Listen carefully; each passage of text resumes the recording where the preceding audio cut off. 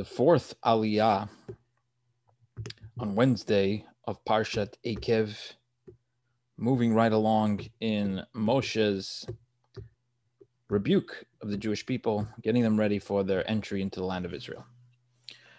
Verse 1, chapter 10, Ba'esahi, at that time. This is two words that keep reappearing, by the way. Ba'esahi, at that time. Amar Hashem Elai, God said to me, Psal lecha, Rashi will tell us what does it mean at that time. Which time was that? What did he say? He said, Psal lecha, you for yourself, carve for yourself, Shnei luchot avanim, 2 tablets of stone, karishonim, like the first ones that were broken, va'alei elai hahara, and ascend to me, to the mountain, vasisa lecha aron eitz, and you shall make for yourself a wooden ark. Rashi is going to tell us that even though God says it in this order, to first make the tablets, and then make the ark, Moshe does it in the opposite order. He makes the ark first because he wants to have somewhere to put the tablets. Rashi will also tell us, so first, that's the first thing he tells us about the order, that Moshe is going to reverse the order. The second thing is Rashi tells us that this ark, this wooden ark, we should not confuse it with the ark of the tabernacle. It's a separate ark, and it was used to hold the broken tablets until the real ark was made. Not I wouldn't say the real ark, until the ark of the tabernacle was made, and then the broken tablets were put in there as well. Rashi will also say that this ark was brought out, they would use this ark to go out to war. And the one that Bezalel made, which is the one that was in the tabernacle, that one did not go out to war. It only went out to war in the days of Eli, who was the teacher of Samuel the prophet. And they were punished for that because it wasn't supposed to go out, and the ark was captured by the Philistines, only coming back much later. So that's Rashi. It's a long Rashi. And I'll leave it at that because I basically gave you what it says in Rashi. Verse 2, so I wrote, and God says, I am going to write I'm going to inscribe these tablets with the words that were on the first tablets that you broke. And you shall place them into the ark. Verse 3, so I made this ark made out of acacia wood, and I hewed 2 stone tablets like the first ones, and I went up to the mountain, and with the 2 tablets in my hand. Verse 4, so God writes upon these tablets that I brought up to him. So the difference between the first 2 tablets and the second is that in the first tablets, God does everything. He provides the stone and inscribes the stone. And in the second tablets, it's Moshe who provides the stone and God inscribes it. Like the first one, the 10 commandments. All right, it's interesting, just the general point that we talk in English about the 10 commandments, but in Hebrew, it's aseres hadvarim. It's almost like the 10 things or the 10 statements. Asher diber Hashem aleichem, just a technical point. Asher diber Hashem aleichem, that God spoke to you, Bahar, on the mountain from the fire on the day of the assembly, and God gives these tablets to me, and I turn, I go down from the mountain, and I place the luchot in the ark that I made, and they were there just as God commanded. And then, verse 6, the Jewish people traveled from the wells of Bnei Akan to Mosera. There Aharon died and was buried there, and Elazar, his son, served as Cohen in his stead. Now Rashi will tell us. First of all, Rashi is going to wonder, why is this story being mentioned here? As the commentaries explain, there's a big gap of time between what Moshe was talking about, the tablets. This is very soon after they're leaving Egypt. And this story, which happens, the death of Aaron, which is like 40 years later. Rashi will tell us that there is a connection here. What's the connection? I'll go into the words of Rashi. This is part of the rebuke, because when Aharon died after the 40 years and the clouds of glory went away, you became afraid. So the clouds of glory were in the merit of Aaron, and they were protecting the Jewish people. And there was a king of Arad who said, oh, the clouds of glory are gone. Aaron has died. Let's go attack the Jews. And instead of having faith, you became weak-hearted, and you decided, let's go back to Egypt. And you started going back. 8 stops, you headed backwards to Mosera. And there, the children of Levi, the tribe of Levi, they stopped you. And they said, no, you can't go back. We're not going back. We're going to Israel. And there was a war between the tribe of Levi and the rest of the Jewish people, until the Jewish people said, okay, we're going to go back. And so and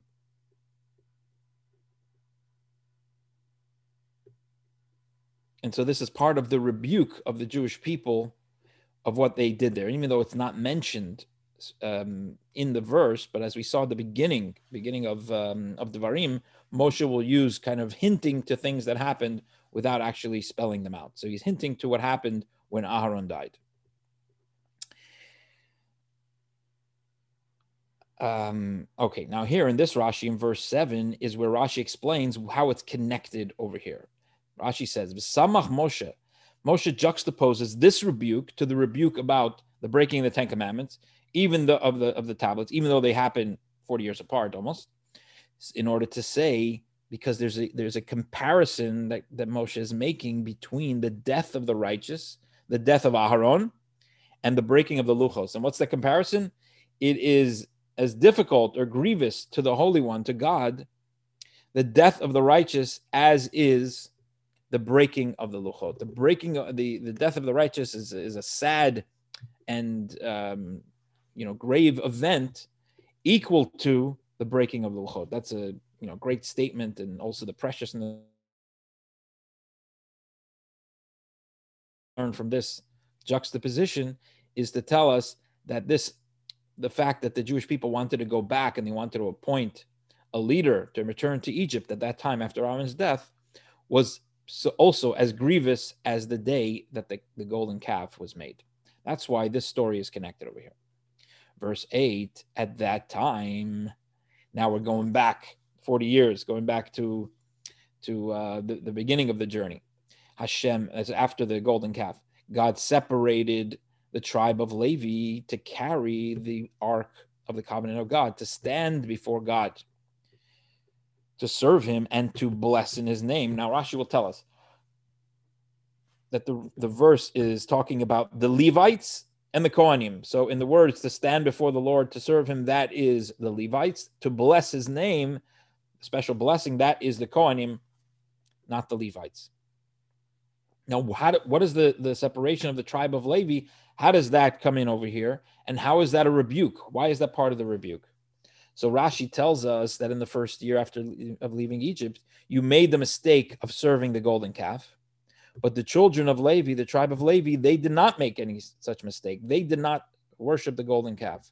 And it was because of that they were separated by God to be this special tribe.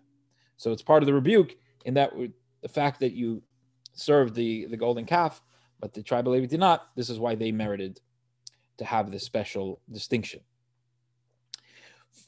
And the reason there's an additional connection here is that the Torah is also hinting to us that this mistake much later, at the end of the 40 years after Aaron's death, where the Jewish people want to return to Egypt, there too, the tribe of Levi remained distinct, and they did not want to go back to Egypt. In fact, they fought their brethren to keep them on track. As Rashi says, carry the Aaron, that's the Levites, to stand before God and serve him and bless his name, that is the Kohanim, and refers to the special blessing of the Kohanim where they raise up their hands. Verse 9, therefore there is no portion and inheritance of the tribe of Levi with their brethren, as Rashi says, they are separated for the work of the altar, for the temple. They're not free to plow and sow. So what's their deal? Hashem hu nachalosai. The Lord is his inheritance. Kasher dibra Hashem elokei as the Lord God, your God spoke to him. Now, what does it mean that the Lord is his inheritance? That could sound pretty scary. You're not getting any portion. God will be your portion. Now, what am I going to eat? Says Rashi, Hashem hu nachalosai noitel. If I'm not plowing and sowing, what am I going to eat? So Rashi says, noitel pras mizuman mi beis hamelech.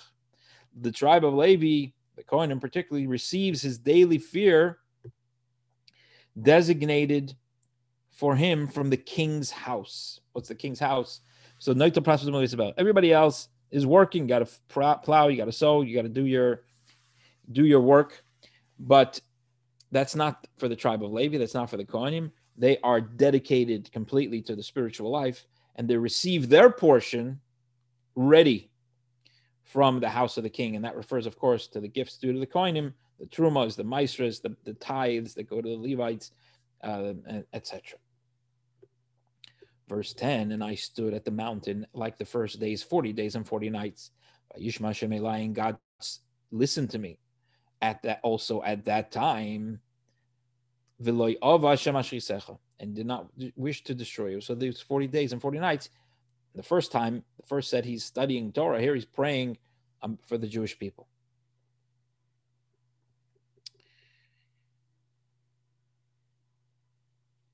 Rashi says, I'm stood upon the mountain to receive the second tablets. Like the first tablets, just as the first set was with divine will, so it was with this last set, as we learned yesterday. Rashi repeats it. Interesting. Verse 11, and God said to me, Kum lech lamasel of ne'am, get up, arise, and go to lead the travels before the people. V'yavoyu v'yishur sa'aretz, they will come and they will inherit the land. That I promised their forefathers to give to them. Now here, this is how the Aliyah ends, and it ends in a very positive note. So we see that within the rebuke, we also have words of encouragement, as Rashi tells us, even though you turned away from following him, you made the mistake with the golden calf, God told me afterwards, go ahead and lead the people, and we're going to keep going. The show will go on despite this colossal mistake of the golden calf. The Jewish people will continue on their way to their promised land. So we'll stop there and open it up to Q and C. Questions and comments.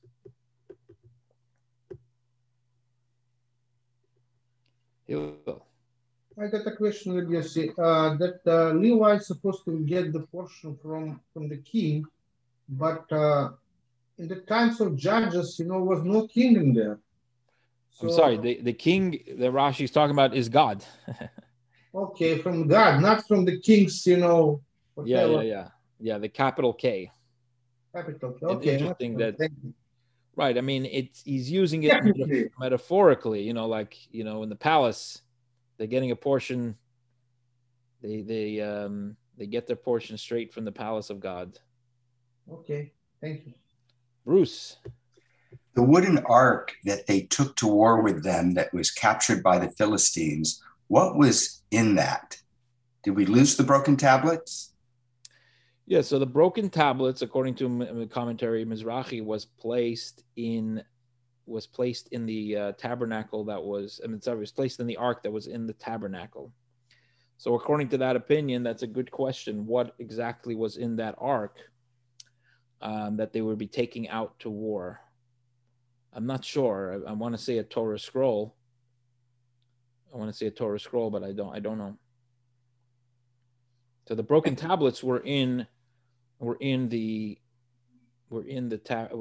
ark that was in the tabernacle. Was there any decoration on top of that ark, like the cherubs? I would assume not, because the cherubs were very specific for the one that's in the tabernacle. So I would assume not. Thank you. But it was still something very powerful in that ark, because the Philistines started dying because of, who were around this thing. Right. So the one that they took out to the war to the Philistines, they parted from the proper protocol and they took the one from the tabernacle, which they should not have taken. So the one that they went out to war with was the one that we read about today, that was not part of the tabernacle. Mm-hmm. That was the one that they typically took out to war, and that was okay. Mm-hmm. But the mistake they made in the time of Eli and that war with the Philistines, they took the one from the tabernacle. That was a mistake. They shouldn't have done that. Mm-hmm. Okay. But yes, that was a very powerful one, and that's why they took it. But it didn't work out for them because they were using it as a talisman of sorts. Instead of putting their faith in God, they were putting their faith. They kind of turned away from God and were just using it as a this miraculous phenomenon.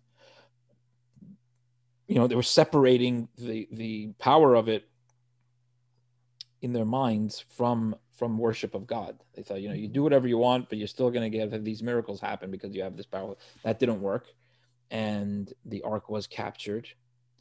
And as you said, it didn't work out for the Philistines either because they didn't deserve it.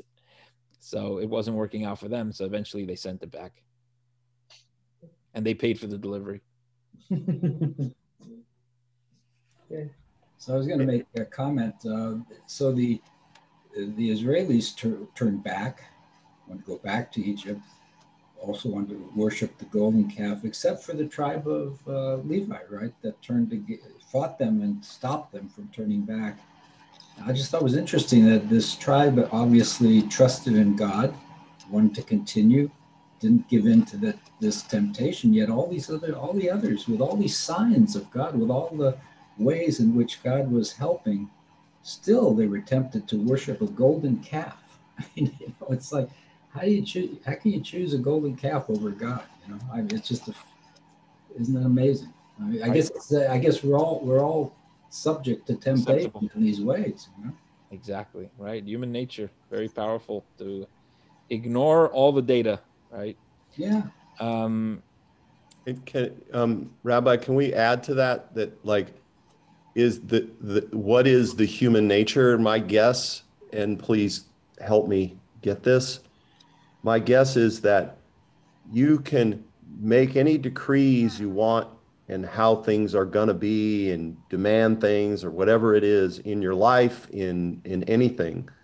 However, the human nature is that we as people are going to, I don't have another word, worship something. We're going to look up for something. We're going to look for something, and whatever your belief is.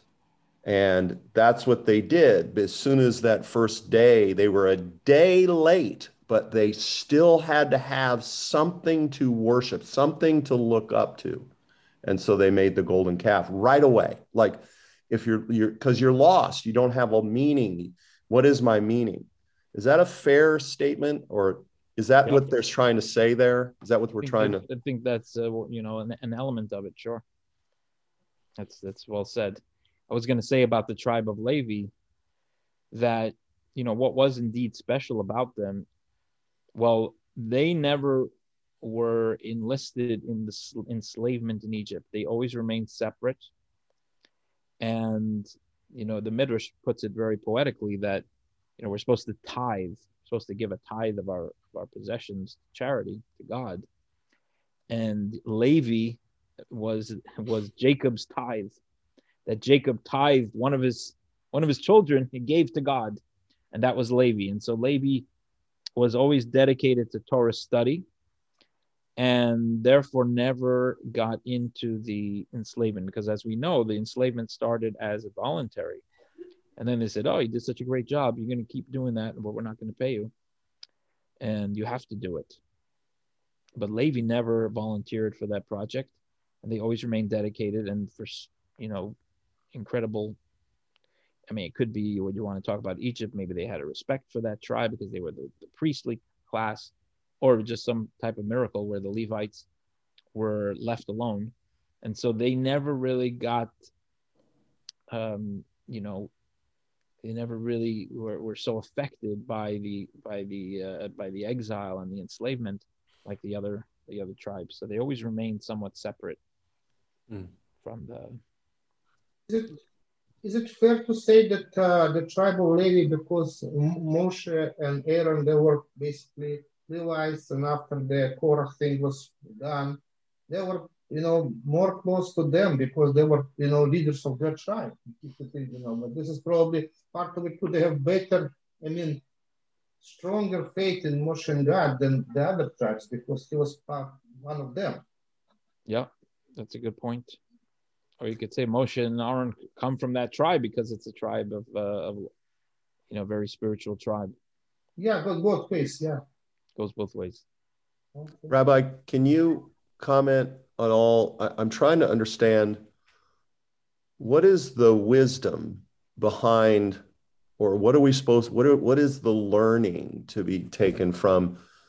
They took something from the tabernacle they weren't supposed to use that was very powerful, and they thought it would be. And I'm sorry, I don't remember what it is. I'm lost in that story, but I'm not really worried about that part. And they went and thought they could use it somewhere because of its power, but it had no power there. What is a bit of the wisdom behind that we can employ in our lives? That's a great question. And I think at least one obvious lesson from it is that there's always a danger when it comes to religious practice that it could become disconnected from worship of God. It could take on its own agenda. There was an expression that there's certain people that they worship the Shulchan Aruch, they worship the code of Jewish law, but not God. Right? Wow. It's ironic. We practice and we observe what it says in the code of Jewish law because God commanded it, but it could somehow become a worship of its own when God could be forgotten. We have this idea of people studying Torah and forgetting that it comes from God. It becomes an intellectual exercise. So here in the extreme is a very extreme example where the Jews have separated worship of God from the holiness of the ark, and they're just looking at it as this miraculous phenomenon that's going to protect them in war. But that's not what protects you in war is, some holy object. Yes, it's true. A holy object would protect you in war. But the main thing is the worship of God. If you're not worshiping God and trying to use these objects as a talisman, it's not going to work. But that's a really good point. Even these religious objects, which can represent God, can become these graven images in a sense. We're now worshiping these graven images. We just worship this image rather than surrendering to God. I think it gets back to what Sean was saying before of what, that we need to be finding that power in God and not be turning this into something like, we can worship our fame and fortune. That can be the thing. It's great. Start worshiping that just like a golden calf. It's a trapping of the ego. Exactly. Humility. Always keep in mind, never lose sight of what it's really about. The number one goal is to worship God, to give praise to God, and within that remain humble, and anything is yours because you are connected and and never lose sight of where it comes from. Exactly. So it's a great way to say it, and I'll close today's with this thought. The first three words of the parsha are Vahaya Eikev Tishmon. It will be because you will listen. It will be if you will listen, then all these blessings will come.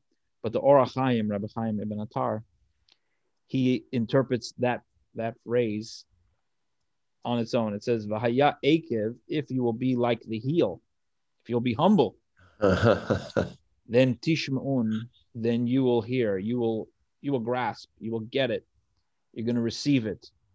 And he comments on the Nun, the Tishma'un, the 50 gates of understanding, the secrets of the Torah. If you have the humility, you open yourself up to receive. So it's a big point of the parsha. I just want to say, Rabbi, that I'm super grateful for you as such a wonderful example of this. Thank you. I just think it's so wonderful. So thank you very much. You are someone I can refer to as a great example. So I appreciate that. Thank you. Indeed. Second that. Thank you. Awesome. Well, thank you, gentlemen. Been another wonderful part.